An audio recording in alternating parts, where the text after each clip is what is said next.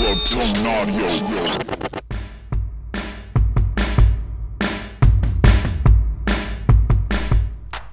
today's episode, Caitlin and I sat down to talk about the most wonderful time of the year, climbing season. And while getting outdoors to climb is one of life's greatest joys, it can also be more stressful than it needs to be without some proper planning. So today we're diving into our top tips for transitioning to outdoor climbing season. Get ready to get stoked. You're listening to the Average Climber Podcast.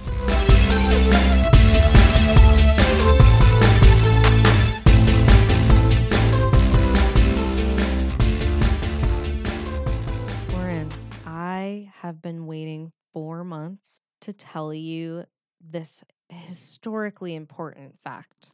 Are you proposing to me? In a sense, yes. Oh my God, what are you telling me? All right, out with it, woman. In a sense, I'm proposing a preposterous marriage of strange behaviors. So that was good. She's smooth, y'all. All right, let's go. Woman of words. Anyway, okay, so Darwin, thoughts, knowledge, tips about him. Let's see. What do you character on that one Nickelodeon show, I think. That was good. I liked that. Big on that show. A lot. The Wild Thornberries. Yeah. Frick yeah, khakis. No one wears khaki like them. Okay, well, I've derailed this enough. Tell me about, I believe you're referring to Charles Darwin. Yeah. I sure am. So we all know, he spent some time in the Galapagos. Yes. And he discovered a lot of species that we did not know about before. Yes. Right. So what we don't know is that he used to have a club called the Glutton Club. What? So in this club at Cambridge, he would bring the animals that he discovered, and he and his students would then eat those animals. What? After they were dead, or like? Yeah. Yep. Ugh. And the goal was devoted. They were all devoted to devouring birds and beasts, which were before unknown to human palate. I am speechless. And they also would drink their bladder contents. What? And it was described as fluid that was quite limpid and had only a very slightly bitter taste. What? So, yeah. Oh my God. Not only do you naturally you find these animals and you're like, wow, beautiful. We should eat these. Let's eat them. What? Maybe that was the whole premise of why he was there. Like, I want to eat me some unique food. Oh my God. Go to a restaurant. And people say TV's bad. People are like, TV's bad. And I'm like, you know what wouldn't have happened if like Charles Darwin had some Netflix? Maybe they would have just watched a show. But instead, bladders. Yeah, it's shocking. So anyway, with that, I don't know. I'm going to be out of sorts for the rest of the episode. I'm a little nauseous. Yeah, so me with Megafauna and you with the Glutton Club. Bad combo. Yep. Really bad eggs. I hate bad eggs. I bet he ate weird bird eggs. I absolutely believe it. And turtle eggs. Galapagos turtle eggs. Okay, and well, that's the show for today, everyone. We're goodbye. I'm gonna go vomit, and we're going home now. Just kidding. What are we? Okay. Well, now it's my turn to smoothly transition into what we're actually talking about. But before we do that, we are going to introduce who we are. So, hi, I am Lauren. I am a certified personal trainer and climbing coach behind Good Spray Coaching. And I am Caitlin, and I am a certified nutrition specialist who works with climbers and athletes here to help support your ambitious, nutritious goals. Ambitious, nutritious goals. Okay. So, yep, we're super professional, and now we are going to talk to you. Today I'm really excited because, well, as we're recording this, it is, March 16th, and spring is gonna sprung soon, and I'm so excited to get back to outdoor climbing more. Climbing outside, super fun, and with getting back going from, the gym back to outdoor climbing kind of comes a few, it's a transition period, right? Whether it's your first time getting outside for the season or you've done it a bunch of times, but you're still going from the gym to outside after a few months of being indoors. So today we're going to give you our top 8 tips for transitioning to outdoor climbing season. 4 will be like training and climbing related, and the other 4 will be nutrition related. And we're going to rip on through them, and you're going to leave this episode ready to get outside and smash some rocks. So, Lauren, can you describe the difference between an indoor season and an outdoor season? I know it may seem kind of obvious, but Yeah. why are we even talking about this? Why is there a transition? That's a good point. And I think like it really depends on where you live, right? And also how much you do get out. So for some athletes where you live, you can kind of get outside all year round. But obviously some seasons are going to be a little bit better. They're going to have better weather, maybe be a little more dry, or more of an appropriate temperature for climbing. But you really can get out a lot of the year. We're in the United States, obviously, if you can't tell by our cool accents that don't exist. Yeah. So we're in the US where whatever. We're actually presently in Salt Lake City, and you really can kind of find a way to get outside all year round. But I would say like your outdoor climbing season would be the time of year that you are prioritizing your outdoor climbing and getting out more than you usually are. And what that looks like for you is going to really depend on your location and how much you can get outside. Then obviously your indoor season is where you're maybe mainly climbing indoors and not getting outside as much as you do during outdoor season. I think that's probably the simplest way to put it, Nice. involving Okay. all of the different variables that could impact how much you do climb outside. So, Cool. yeah. So, I guess follow-up question. Yes. Because for me, I often feel like you said, I will climb outside most of the year, and it ends up being like maybe part of my season will be dedicated to more training, and then when I really quote transition to outside, it's because I have a project in mind, or it's the perfect time frame to actually be Yeah. outside. So do you think you can have like multiple outdoor indoor transitions during the year? I would say most people, like, to give you kind of the average. Ha! Look at that. The average sort of like training schedule, and it really depends. Also, like I'm coming with a perspective of mostly being a sport climber. So I know some of y'all are like, we boulder in the winter. Caitlin's probably like, we boulder in the winter. I Who, ski me? in the winter. So my example will be colored by that, of course. But essentially, like usually what a lot of athletes will do is that winter will be a more of a training oriented season. Spring will be a getting outside climbing type thing. Summer could be a training season, but that's also can be convoluted by the fact that there are a lot of places in the US that are the best climbing season is the summer. But this is just an example. So you might alternate back and forth you might have 2 main seasons that are more dedicated to training and 2 that are dedicated to outdoor climbing. Another Mm. caveat that I have here is that if you're super new to outdoor climbing, like my message to you if you want to get good at it is don't worry too much about having a training or performance season. Just get out as much as you can because there's so much that you just need to learn to deal with about outdoor climbing as you get used to it. So I would just say, like, it doesn't matter the weather. Like, get outside. Like, I remember when I was learning to sport climb in the Red River Gorge, like, I would just make my friends go in the summertime because we were super new to outdoor climbing. And I was like, we're not good enough to need it to be cold. Like, the holds are huge, it's sandstone, and we just need to get some reps under us. So that's the caveat there is that if you aren't, more of a seasoned outdoor climber that has like maybe more specific performance objectives, just get outside and don't like just kind of go la la la la when I talk about like training and performance season. But if you're a more seasoned athlete and you do have goals and you've been around the block a little bit, that sort of applies.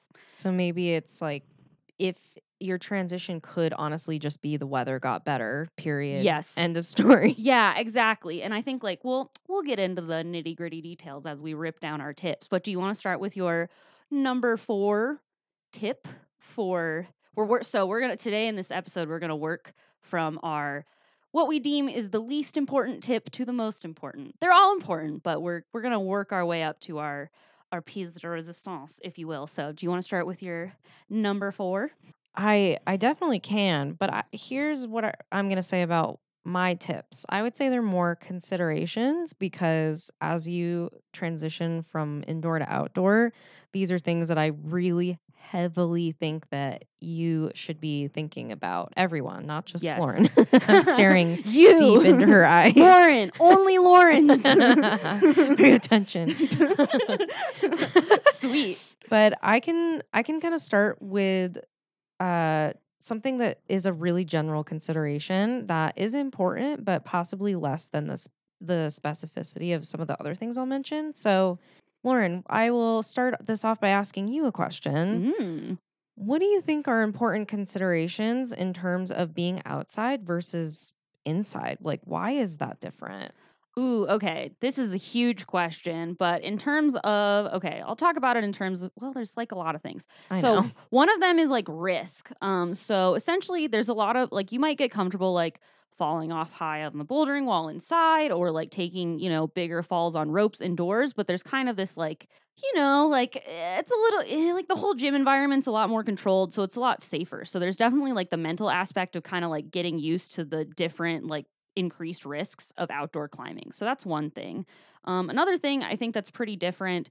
I'll go with three. There's a lot of differences, but the next thing that's pretty different is that like in outdoor climbing, you have a lot more options for the way you do the climbs, right? So when you're climbing indoors, everything's spelled out with you with like colored holds or tape. And essentially, you know which holds you're likely going to use. But when you go outside, you have a lot more options. And, whether you've climbed outside a lot or you haven't, getting your brain back in tune with the route reading is a pretty different thing. And, like, we talked a little bit about skill acquisition before, right? So when we aren't using a certain skill, such as reading routes outside, that skill is going to atrophy in our brains a little bit, and we're going to have to bring it back, right? So we're going to have to remind ourselves how to do it. So that's another thing. Third thing I think is huge is feet.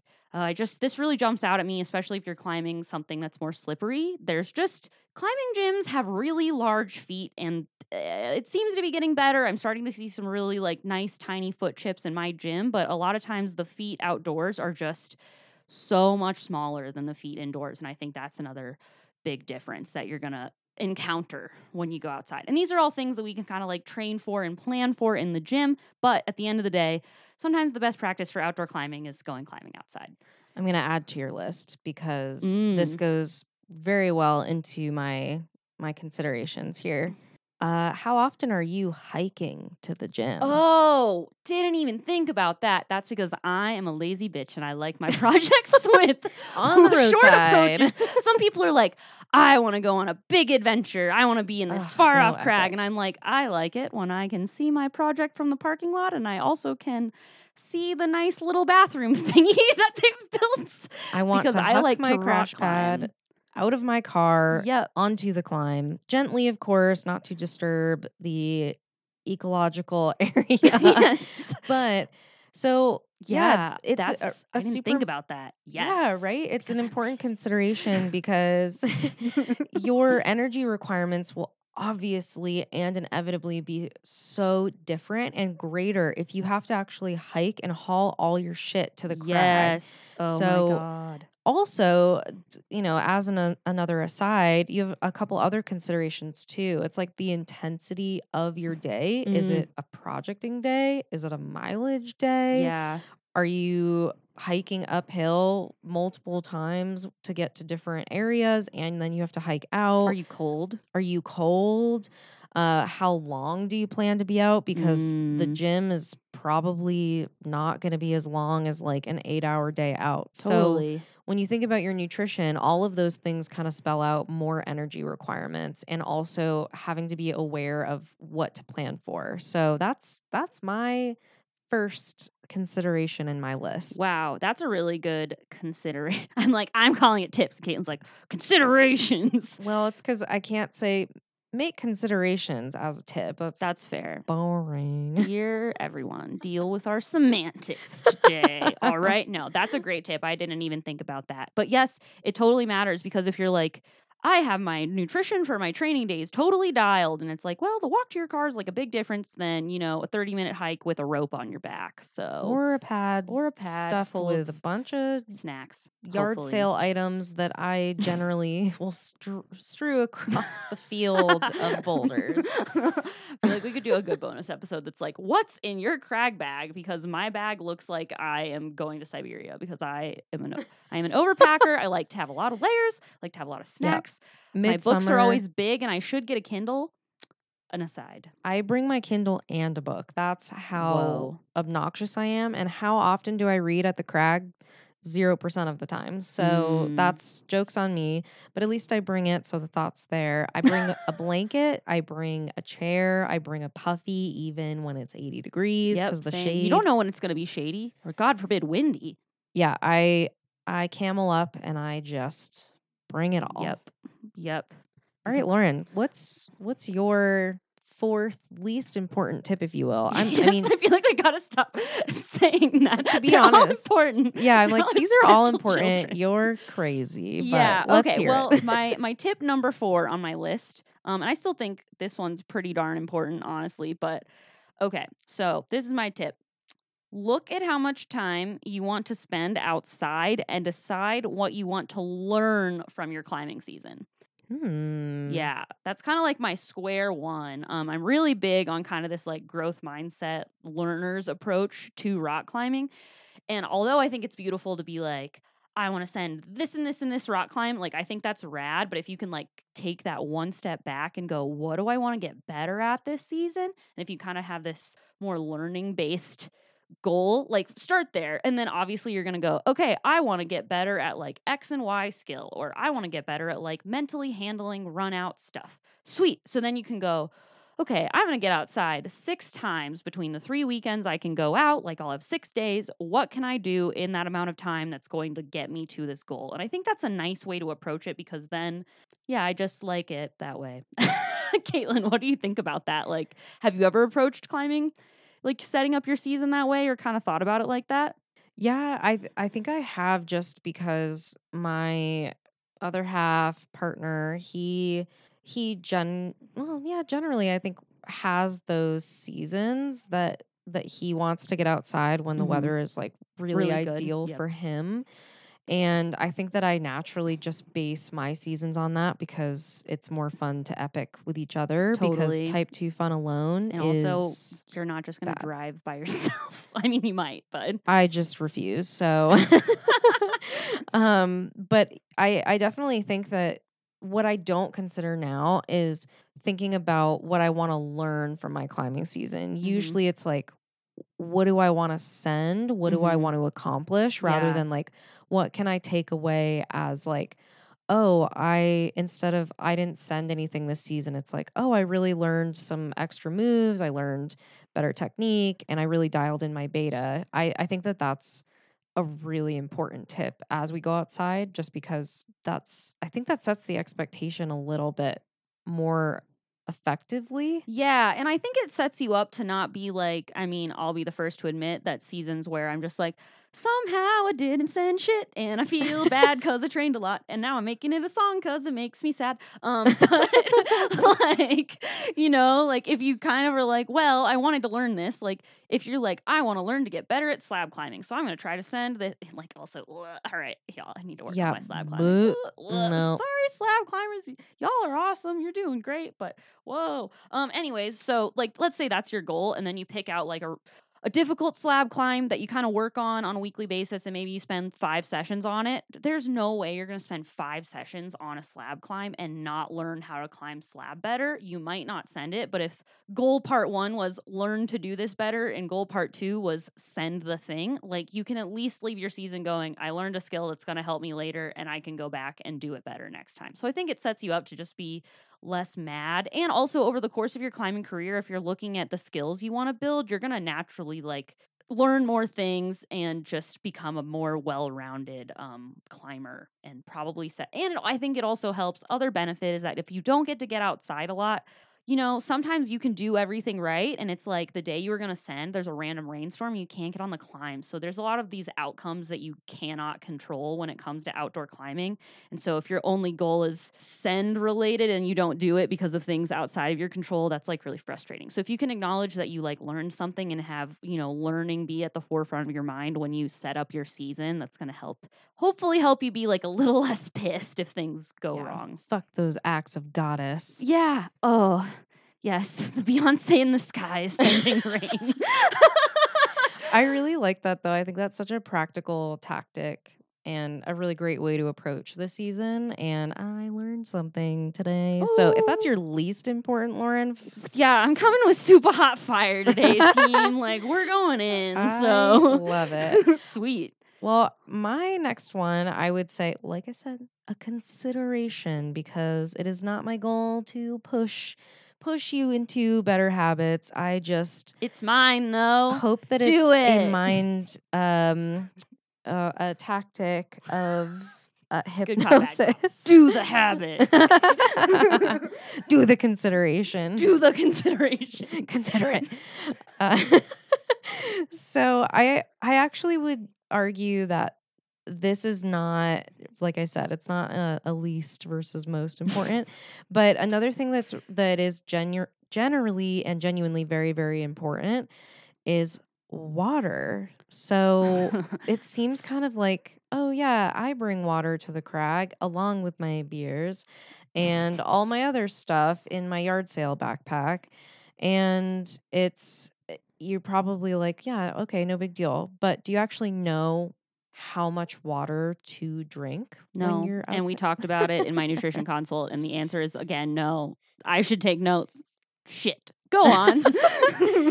Well, there are a lot of like rules of thumb, if you will, and it gets a little bit frustrating, but generally what I recommend is aim to bring at least a cup of water each hour you plan to be out. And that's honestly not very much. And How many cups are in an Nalgene bottle? 4. Yeah, 4. 32 ounces, 4 cups. Yep. Yeah. You know what? Stop staring at my engineering degree, audience. We did everything in metric. You know what? Engineering, you don't have to know these water measure volumes. Right. Leave me alone. Anyway. All right. 4 in an Nalgene. So That's what it is. Okay. So if you're going to be out all day, you need 2 Nalgenes. yeah, and I would actually argue that, like, for most people, 2 to 3 Nalgenes minimum a day is Oh what my you should aim God. for. But 3? That's yes. so heavy. Whose pack Well, fits that? this is over the course of the whole day. So like Okay. maybe you bring 2. I bring a huge growler size hydro flask, which is so heavy, but Whoa. it's worth it because That sounds it's so bulletproof. heavy. But you may also want to consider bringing more and possibly hydration mixes, because if you are sweating a lot, if it's hot, humid, and sunny, You need you're going to more need than more. Yeah, you're going to need more water. And I had another thought about this too. Whoa. Okay. So 2 to 3 32-ounce Nalgenes. Obviously, we're aware there are bigger Nalgenes than that. But so that's 8-hour day of climbing, 2 to 3 Nalgenes, maybe more if it's super hot. Yeah, and so this happened to me a couple weeks ago where I was outside and I was like, wow, I've peed one whole time since I arrived here. Whoa. And it's been 6 hours. So that's for big indicator. Hey, How many you didn't have times should enough. you pee in a day? Everyone's different. I don't think there's a That's not like pee a 4. quota. There's not like a 4 cups per hour. No, but a good way to honestly tell if you're not drinking enough is, I mean, I'm sure when you're outside, you're not like, wow, it's really yellow on these leaves. But if you do go to the bathroom and you notice that your urine is yellow and smells kind of strong, you likely have not had enough. So we're aiming for clear, or not clear. That's overhydrated, but pale yellow.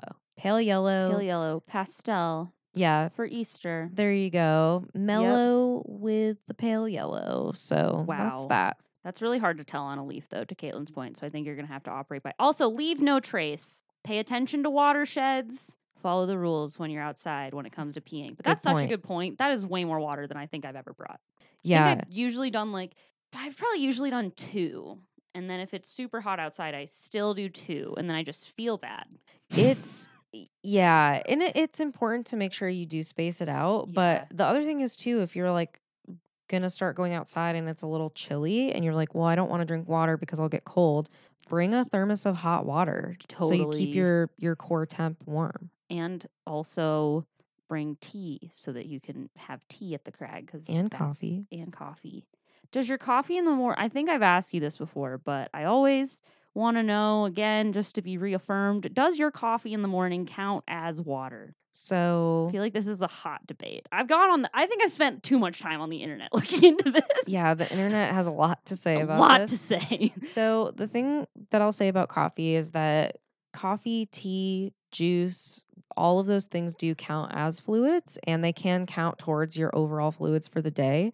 However, it does not mean that you should only exclusively have coffee and that that's going to be the most hydrating. Mm, Water is definitely going to be the best option for that. But if you have coffee in addition to water, I definitely think that it can be counted towards that. The diuretic effect is pretty minimal if you have, like a cup or two. got it. But once you go above that is when I would expect it to start going on the other side of that effect. Cool. Okay, got it. Bring 48 ounces of coffee to the crag. Plus That's what one Caitlin said. Nalgene. Okay. La la la counts as water. We're good. Well, that's not a consideration. That's not what she said. Okay. That's great. All right, what's Sweet. next? All right. It's like, shut the fuck up, Lauren. Oh my God. So taking my words and twisting them. Yes. That's what, Caitlin out of context. Welcome to the Average Climber podcast. All right. Here's my my next tip. Okay. Why did I say it like that? Oh my God. It's late when we're recording this. We're getting a little loopy, but we're still going to bring you the good information. Okay. So, my next tip is change your training accordingly. So, we kind of touched on this in the beginning. Of the show. And again, reminder, if you're newer to outdoor climbing or you're like newer to training or whatever, you can probably just kind of put a pin in this for later. But if you are at a place in your climbing where you do have the complexity of doing a training cycle and then going outside to flex on the rocks, this is important. So, couple things that I want you to keep in mind when changing up your training to go outside. One is that it's kind of like this idea of do indoors what you are not doing outdoors. There are quite a few ways to structure your indoor outdoor situation, but I'll just kind of give you a little example. So let's say you're a sport climber and you're going outdoors on the weekends and you're climbing rock climbs. You're probably working on your like endurance outside by virtue of doing routes. So that could mean that in the gym, you're focused on keeping your power up and your strength up. So that's going to look like doing hard boulders in the gym and maybe doing a little bit of like maintenance strength training and hangboarding. So you can do a little bit of that and then your endurance and power endurance could be happening outdoors on the weekends. So that's one way to operate. There's definitely a lot of ways to do this depending on if you're still trying to like elicit adaptations. But so that's one thing. Do indoors what you're not doing outdoors. And then the second thing, actually, let me stop. Caitlin, do you have any questions about that? Any I thoughts there? actually do. I'm really Sweet. glad that you could feel me just staring I at was you like, like, wait. excuse I was me. like, I'm I have about to a rip through this question." way too fast. Okay. Tell me what your questions are. So if I had the plan to still want to train, build adaptations, and I'm also still pushing it hard outside, Mm-hmm. is it important to dial back my training so that's that I perfect. can focus? I'm That's like, good. were you already going to say That this was and the I'm point just I was jumping trying it? to make, and then I forgot that was the point I was trying Okay, to well, make if you next. let me ask So, my oh my questions, God, I'd be a perfect sorry. segue for you. Okay.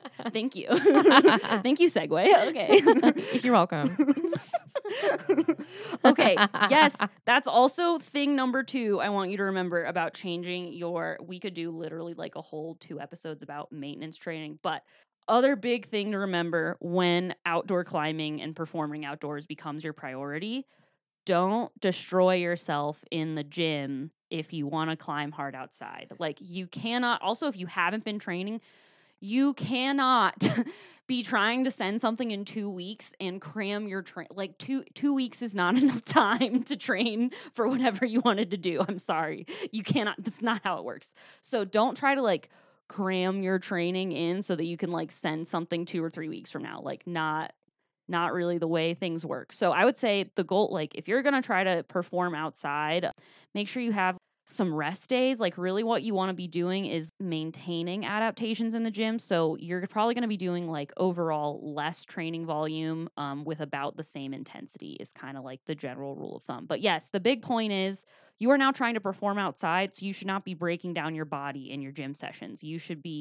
You're not going to, if you're trying to send something in the next month, your focus is now on outdoor climbing. Let that be the focus and don't wreck yourself in the gym at the expense of your ability to climb well outdoors. Follow-up question. Yes. If I'm going on a 2-week climbing trip, Love it. Keep going. should I stop training? If you're yeah, I would say like it depends. Like if you're going on a 2-week climb, like yeah, I could just devil's advocate myself to death here, but There's always caveats, and like it depends is the best at totally. times. Like okay, let's if so. Have you trained for this 2-week climbing trip and now this is like your kind of like main objective that you've been preparing for? My hypothetical trip would be the trip I'm yes, training for so that I can like kind of tick off some of the projects on my list. Yeah, I would say don't even worry about training. Like don't do it. Don't. No. Okay. Yeah, just if that's the objective you're preparing for, like just get in there and go climb outside. Cool. That makes a lot of sense actually. Sweet. Should we try to do another? Okay, let's say it's not actually the objective that you're training for. What then? Yeah, why? Why bother? Yeah, I'm like, first of all, that's cool that you're going on a 2-week trip that you like don't care about that much to prepare for. So that's rad. You're having a good time. Yeah, okay, sounds great. Cool. Shout out Mike going to Cabo. Yeah, Anyway, cool. so. Okay, so I would say, let's say you're going on a trip that you're like is not your main objective, but you want to be like maybe you're just I don't know what's up. But let's say this is happening and it's not your main objective and like, a month later you might be somewhere else. You could train like I'm not going to tell you to it's hard to say. I'm always just kind of on team like just go rock climbing. But if you're like in the middle of a training cycle where you're trying to build strength or something and like, whatever it may be, like you could bring your flashboard and kind of create some kind of like modified strength training session flashboard is like a portable hangboard. But I just have a flashboard that is shout out tension. But yes, so you could bring that and kind of get that done. Like one thing I will note, especially if you're like not climbing on stuff that's like super fingery, like if you remember our bodies don't like big change, right? So if you've been like hangboarding consistently twice a week and then all of a sudden you stop doing it for 2 weeks and you're not climbing on like super fingery stuff and stimulating your fingers in that way, and then you go back to hangboarding, like there could be a slight difference, or that could be like a chance for injury just because you just had this big swing in like type and intensity of your activity. So I would say like maybe if you're going on a trip for 2 weeks, like, and you are still planning on continuing to train and get right back into the swing of training, like maybe do a little bit of that just so that it's not a total shock to your system when you get back into the gym. But you could debate that depending on, what's up. But I think that's probably the most obscure example that I could come up with this scenario, but I think Caitlin's questions totally apply. But yeah, so that's my tip. Change your training accordingly when you are switching from, training season to outdoor performance season. I love it. Well, consider this. How about a break? A break indeed.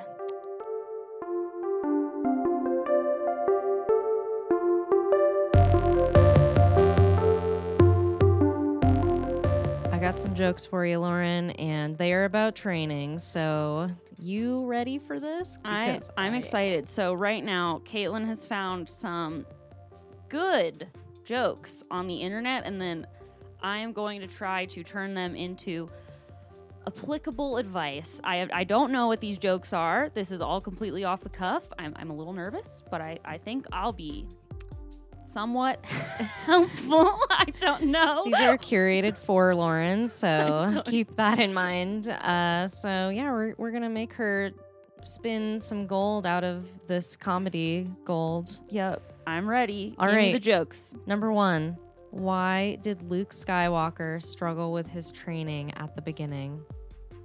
I don't know. Because he tried to force it. Oh my god. Yes, well, when you start training, it's always very important. Fuck, this is hard. I really like Okay. that you're weaving this. So at the beginning of your training, it's important to acknowledge that there will be days of low motivation. So you really want to, you will be forcing yourself at some points in time, but you also want to acknowledge that some days you won't want to do things, but you will need to do them anyway. I fucking did it. Give me the next one. You sure did. I love it. Okay, next one. After an intense workout, what does a T-Rex say? Oh, I love. There's a dinosaur. Okay, what? I curated for you, like I said. I don't know. I finally feel like a dinosaur. That was so bad. I know. I don't know what to do.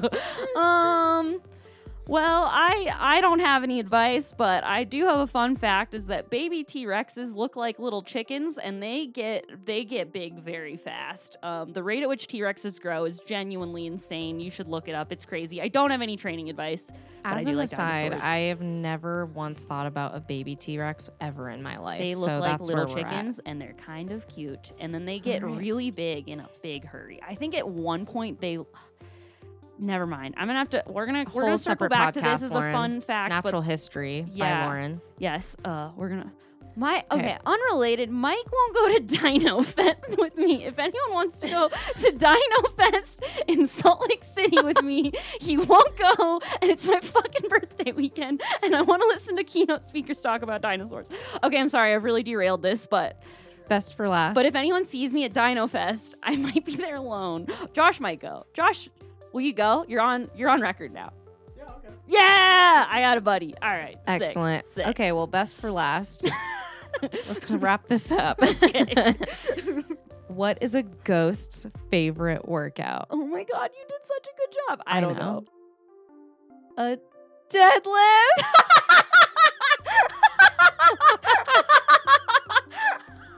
What's so funny? So bad. Does anyone else think this is funny? It's so good. Gotcha. No tips there, just giggles. I'm sorry. It's really funny. I'm crying. Okay. I mean, the bar was low. All right. Well, I'll talk. So I talked. This is great because I talked a lot about deadlifting earlier today. So I'm in a good place to speak about this.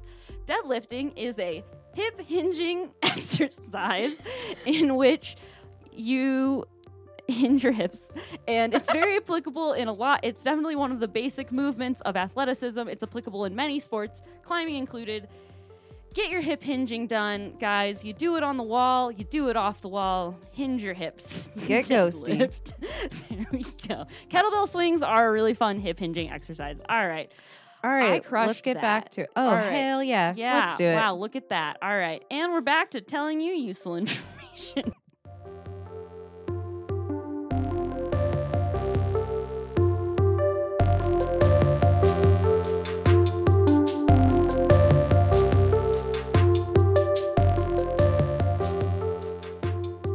All right, and we're back to being vaguely helpful. So, Caitlin, what's your next tip? So my next consideration Fuck is you. Just kidding. This is a war. semantics war. Anyway, very general, but it's what to bring with you in terms of nutrition or your foods, your calories to the crag. So when you go to the crag, there are a couple things. I know we talked about consideration and how long you plan to be out, how Mhm. intense you plan to go, but Yep. I definitely suggest bringing at least one solid meal that includes all of your macros, carbs, protein, and fats. And this is, of course, intended to be your lunch, if you want to call it by its name. Yes. But also, you want to bring at least one snack for every hour that you plan to be out. And when this changes and looks a little bit different is based on the type of day you're going to have. Mm-hmm.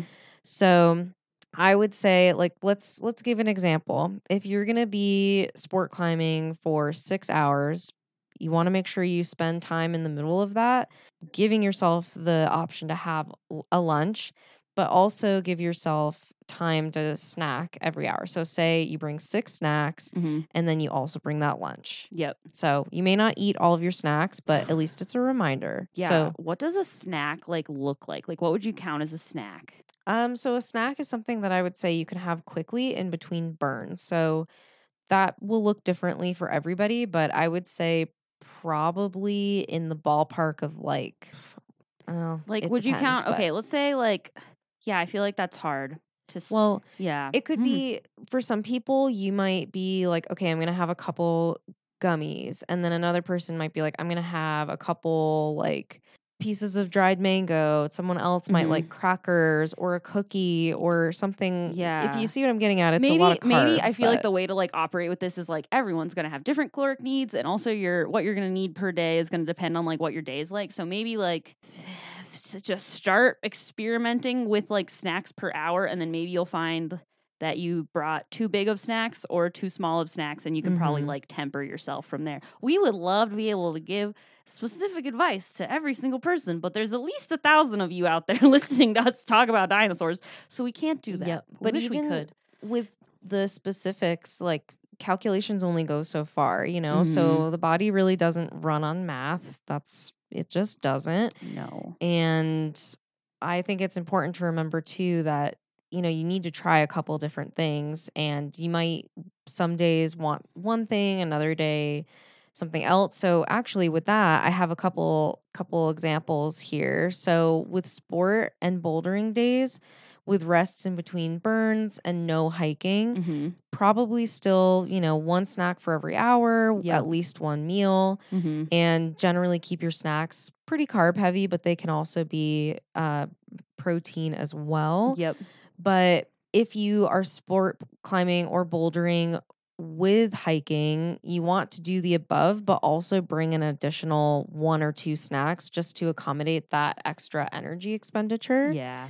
And the final one to add on to that is if you're doing big walls or multi pitch, things like that, that are potentially low and slow, maybe not your highest output day, but let's call it like a mileage, like still pretty like enduro fest, Yep. maybe some power moves, then if in that moment, because I've had a lot of athletes mention this to me, that they really struggle to stop and eat because Mm-hmm. you're kind of trying to just You go just keep through it going. and Yeah. yeah, keep pushing through. So while it may not be realistic to stop and eat, try if you can, even if you're not sitting down for an hour or hanging for an hour and trying to eat something to digest it then. But if you can have bites of it, you can have pieces of it, or just try and snack all day when you can and just kind of consistently be refueling. Yep. That D- makes sense. Yeah. Do you have any add-ons or thoughts there? About 5 minutes ago, when I asked you what is a snack, for a long time I held it in, and I was about to be like, "Caitlin's a snack." And now that Lizzo lyric that goes, "No, I'm not a snack at all. Yeah, baby, I'm the whole damn meal," is completely stuck in Oh, my head, and I have nothing absolutely. helpful to add. But I did want to tell you how I That's the have been helpful containing myself anecdote. while you've been helpful. So. Whole meal or a meal of snacks, if you will. That's this room right now. Yep. So I there we just have go. chaos squirrels running around in my brain. It's a mess. I don't know. Well, on that note, I love that your third tip here is, I think, a tangential to the chaos squirrels. Great. Yes. Okay. So my next tip, and if y'all like to go with the flow, you might get frustrated with me, but I will say it because I think it's important. So be just like a little detail oriented with your climbing days. And if you have a lot of time to climb outside, like you can maybe not care as much, but if you're like I used to be where climbing outside was kind of a hot commodity and you didn't get to do it a lot, being a little bit more detail oriented about what's going on is really wise. So just some things to keep in mind that will help you maybe just have a more efficient day of rock climbing. Something like crowds. So if something is super classic and like a very popular route on a Saturday, you might be waiting in line a lot and that might annoy you. So just keep that in mind. Like think about what you're doing and what the crowd situation is going to be like. Um look at weather and when the sun will be on things. So leverage mountain project, Facebook groups, what have you, to figure out if what you're going to be climbing will be actually in good conditions when you're getting on it. And then also think about your approaches when picking out projects or stuff you want to go back to a lot. If you can only get on climbs on the weekends and the approach is an hour in and an hour out, like, are you going to be expending burn? Like, could you pick something that's closer or something so you can get more burns on it? Just like look at your time and just think about a couple of little things. And even if you're like 10% more mindful about these little details, you might find that you can like get on more rock climbs or just get to climb more. So the devil is not in the details. I don't know. The details are very The important. details are important.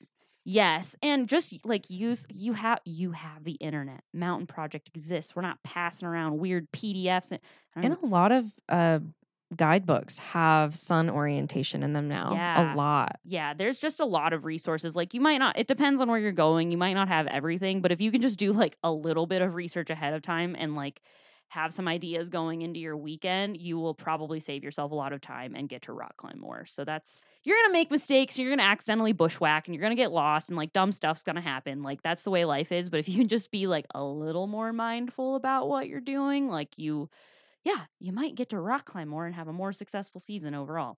So, yeah. Ooh. Caitlin, have you ever gotten super lost and just bushwhacked everywhere and hardly rock climbed? Oh my God, so many times, Me too. especially because my other half really likes to epic through the leaves in the forest. It's like, there's this obscure boulder that's hardly on a map and it's only a 2-hour approach and we're just gonna go find it. And there's no cairns, and we just have to kind of, use our noses to find the way. It's like, Yep. okay, well, Yep. Everything's great. I wanted to rock climb, but we're just walking around with mattresses on our back. So, yep. so try not to do that if you can avoid it, because it happens. Sometimes you're just gonna get lost, but if you can avoid it in any way, that's a good way to operate. Have anything to add? Any thoughts there? I also think it's important to remember too that depending on the time of year you're going, some of your climbs might also be uh, Wet. wet.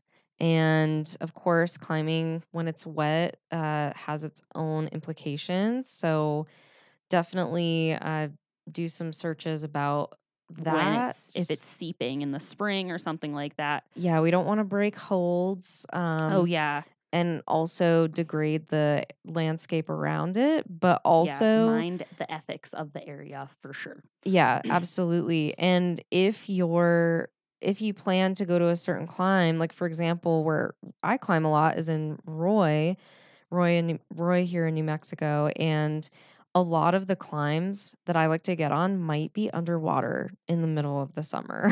Oh my god. That's So, like the landing, I mean, like you oh. might be in a puddle. For example, there's one called Puddle Jumper.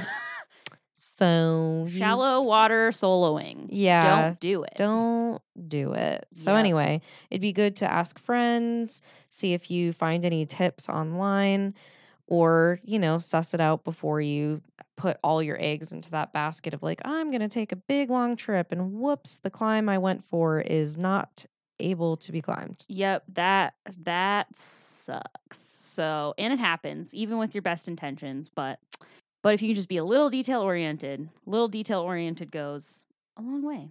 All right. Sure does. Think we wrapped that one up. All right, what's your top consideration? I hope you all heard that eye roll from here. So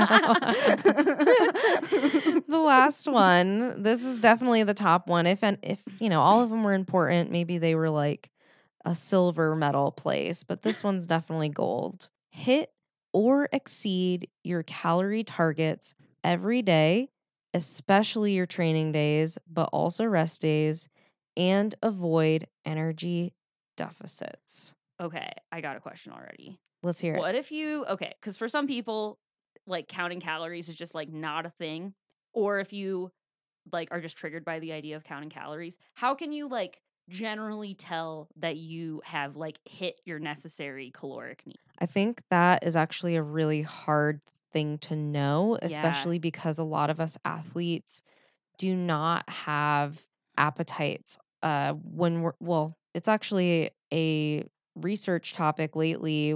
The evidence really does show that workouts and exercise in general can be an appetite suppressor. So, What? That yeah. is annoying. Well, think about Why? it. I mean, You're working out and it's like you're putting stress on your body. And if your oh. body's stressed and that, Your body's like, oh, we're running from a lion. Got it. yeah, Snack time's not not time now. to Very eat clear. some, Okay, we gummy gotta bears. run. Yeah, Okay, the bears. exactly. So, but like, oh, hang on one second. You're Let me like, oh, we just actually could smash use a this snack bag.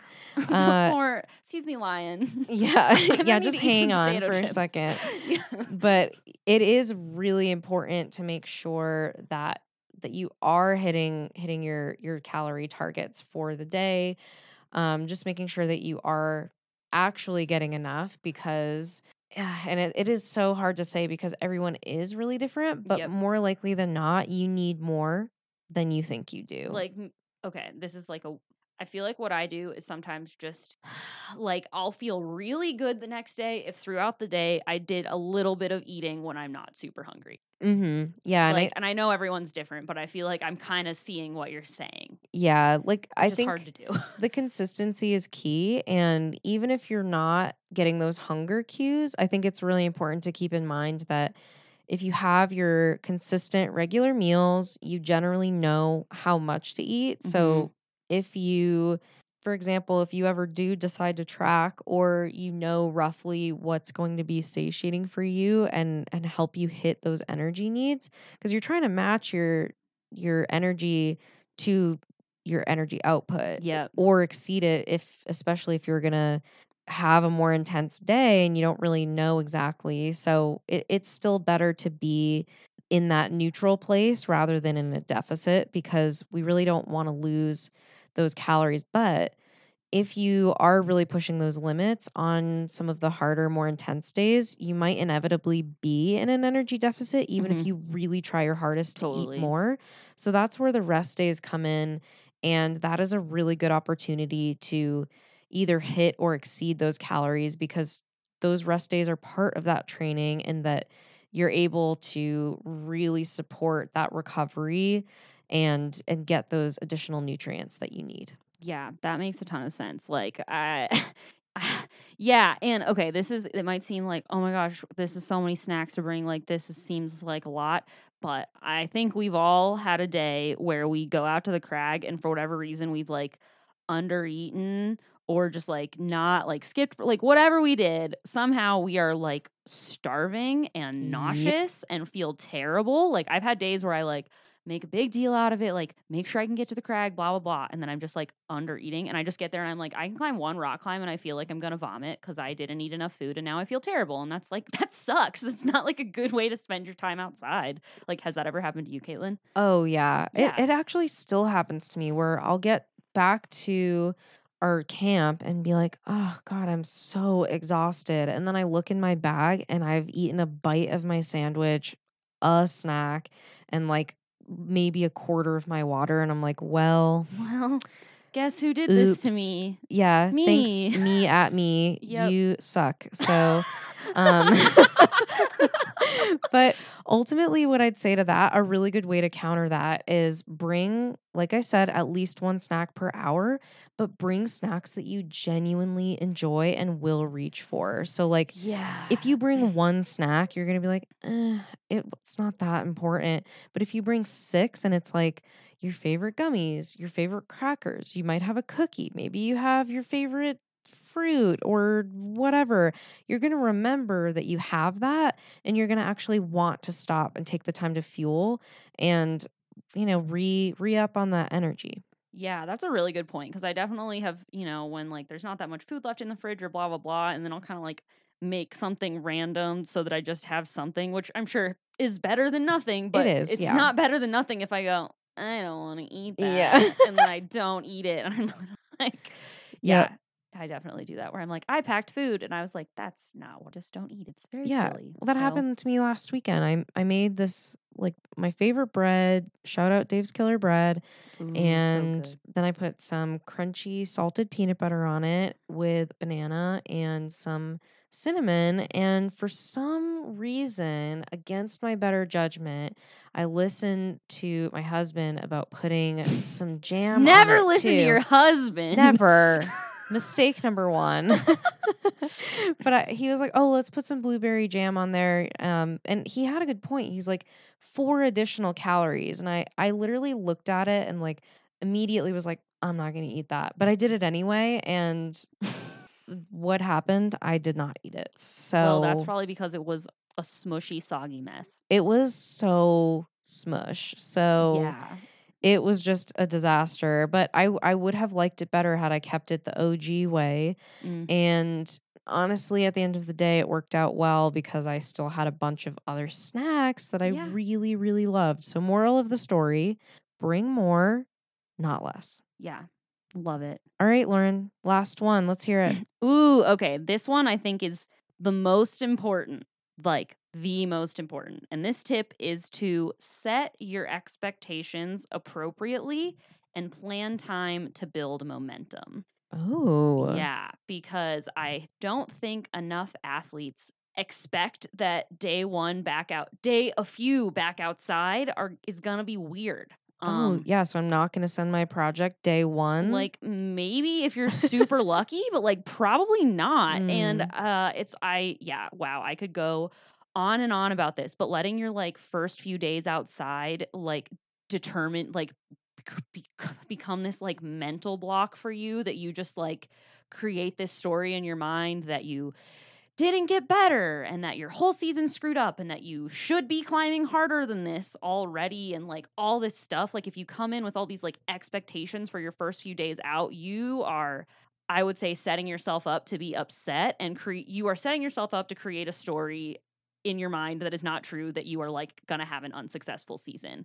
And it's really easy to do, to get really psyched and go out and be like, I'm ready, this is gonna be awesome, and then like suck on your first few days and just think that it's all over. But it's not true. Your brain needs time to recalibrate to outdoor climbing, your body needs time to recalibrate to outdoor climbing. Like your first few days might just feel like suck, and that's what it is. plastic ain't rock, y'all. Plastic ain't rock, and this is going to be especially like the more, and like just think about it this way.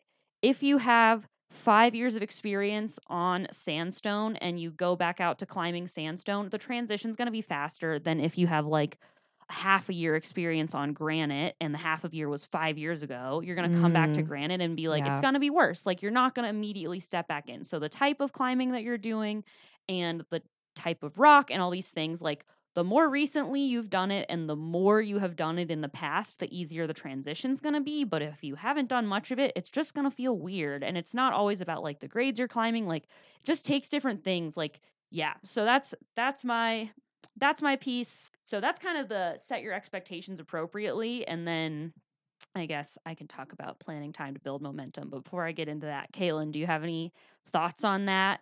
I I actually would like to hear about the momentum bit because I feel like I get really impatient, and Mm-hmm. even though I might go in with the expectations like, yeah, you won't send right away and it might not be as good as you think, I still kind of get it in my head like, oh, well, eventually it'll be better, and then it's like, well, yeah, but when? When? Yeah, and so this advice is really gonna be, like, tempered by how much you actually get to climb outside, but let's assume you get, like, 5 to 6 good weekends to climb outside in your climbing season, and kinda, like, if you get more than that, awesome. If you don't, rock on, do what you can. But, when it comes to building momentum, I think it's super smart to have, like, a couple climbs that you wanna do that are maybe, like there's, like, your limit, like, the hardest thing you've ever climbed, like, a few things that are, like, below your limit that are still challenging for you that will be, like, proud sends. Like, maybe these are things you can do in, like, 1 or 2 sessions. Something I actually do with my athletes in the gym is when we're getting ready for outside, I try to be like, "Have a route project," or, like, "Have a boulder project that you can send in the gym," because we wanna build those, like, sending is a skill. Believing you can send something is a skill. Staying in the zone so that you can send is a skill. So if we can, like, kind of get into that in the gym and then set ourselves up for a couple of wins to like bolster our season outside before we go into like the NAR thing we want to do, that's going to be major. And that doesn't always have to be like, this could be on sites or something, right? Like if you're planning on having more of an on site and quick project type season, but just set yourself up to have a few wins in the beginning as you're transitioning to like build that confidence. Because I've personally made this mistake where I kind of like skip that part, dive right into the project, and then I really think that if I wouldn't have done that, it would have gone better. So, lesson I've personally learned, but give yourself some time to build momentum both in the gym and outdoors. And I think you'll find that you'll remember how to send and give yourself the space to do a little bit better over the course of the season, honestly. Yeah, I think that I really like that one. It definitely, if we're talking about a list of priorities, that's number one, Numero uno. star for me. But I definitely feel like not setting my expectations well and also like forgetting about the momentum time frame Yeah. has kind of set up past seasons for disaster for me. Like I think I Yeah. honestly plateaued my last like really big season in Waco when we were still living down there. I honestly think that's why I had such a kind of like not productive season. And by that, I mean, it's not just because I didn't send the projects I went out for, it's just that I didn't really have any fun. Totally, like sending something that's kind of hard for you, but not like totally wild is nice. It Yeah. bolsters confidence, makes you feel like you got something done. And I'm just big fan of doing that. It makes a lot of sense and it can help you not be, yeah, like, I mean, you can go for a whole season without like having any sort of remote form of success. A lot of great climbers do that. We've all watched the Dawn Wall, I'm sure, but like, a lot of people like we're all human. We like to succeed sometimes. So setting yourself up to like build some confidence reps that way is a very smart idea and a good way to like get on more than just one thing if you're planning on like going in on a project. Yeah. I think Sweet. that's a great place to pop off unless you have anything else. No, I think that wraps us up for getting these folks all ready to go rip it outside this season. Yeah. I think if you're not ready now, well, you You're should rewind and listen again. and yep. So, and don't try to start training right now if you're trying to send in 2 weeks. Yeah. Doesn't work like No, that. it I'll sure does say not. it again. It doesn't hurt. Okay, sorry. I don't want to rant on this. I know we're trying to wrap up the episode, but I've literally heard people like, "Oh, there's a pinch on my project. I'm gonna like hit the pinch blocks for the next couple of weeks, and then I'll send." And I'm like, "Oh my god, you knew there was a pinch on your project 3 months ago. Why didn't you start training then?" Because God. they hate it. Yeah. Veggie style. Yep. So yeah, just be prepared. That's from The Lion King. Well, I think we should stop now. End there We're on gonna- the Disney note. Sweet. Anyway. Okay. Yep. Quick thing I want to shout out really fast. Right now, when this episode is being released, we will be getting very close to the close of enrollment for Camp 512. So, Camp 512 is an 8-week group program that I run to help 510 and 511 climbers get stoked and do a great job with their outdoor climbing season. So, I'll talk a little bit more about it in the closing, but you should check out the show notes. Camp 512 is going to be sweet. There are limited spots left, and I'm so excited to get this program y'all going get again. in this program. It's Yeah. pretty fucking God. awesome. And Caitlin doesn't even like routes, and she's saying it. Yeah, so. I have We're opinions working about on it. ropes. We're working on it. We're in a cultural but exchange program here where I'm like, rocks, routes, here's a stick clip. And Caitlin's like, here's your pad. And then it's good. yeah, you get a little bit of extra spice. You know, the flavor is here. We got a lot of variety for you. So with that, as always, super average, meeting you in the middle. Here we are. All right. I think that'll close us out for today. It's been lovely helping y'all get ready to transition to outdoor climbing, and we hope you keep it average.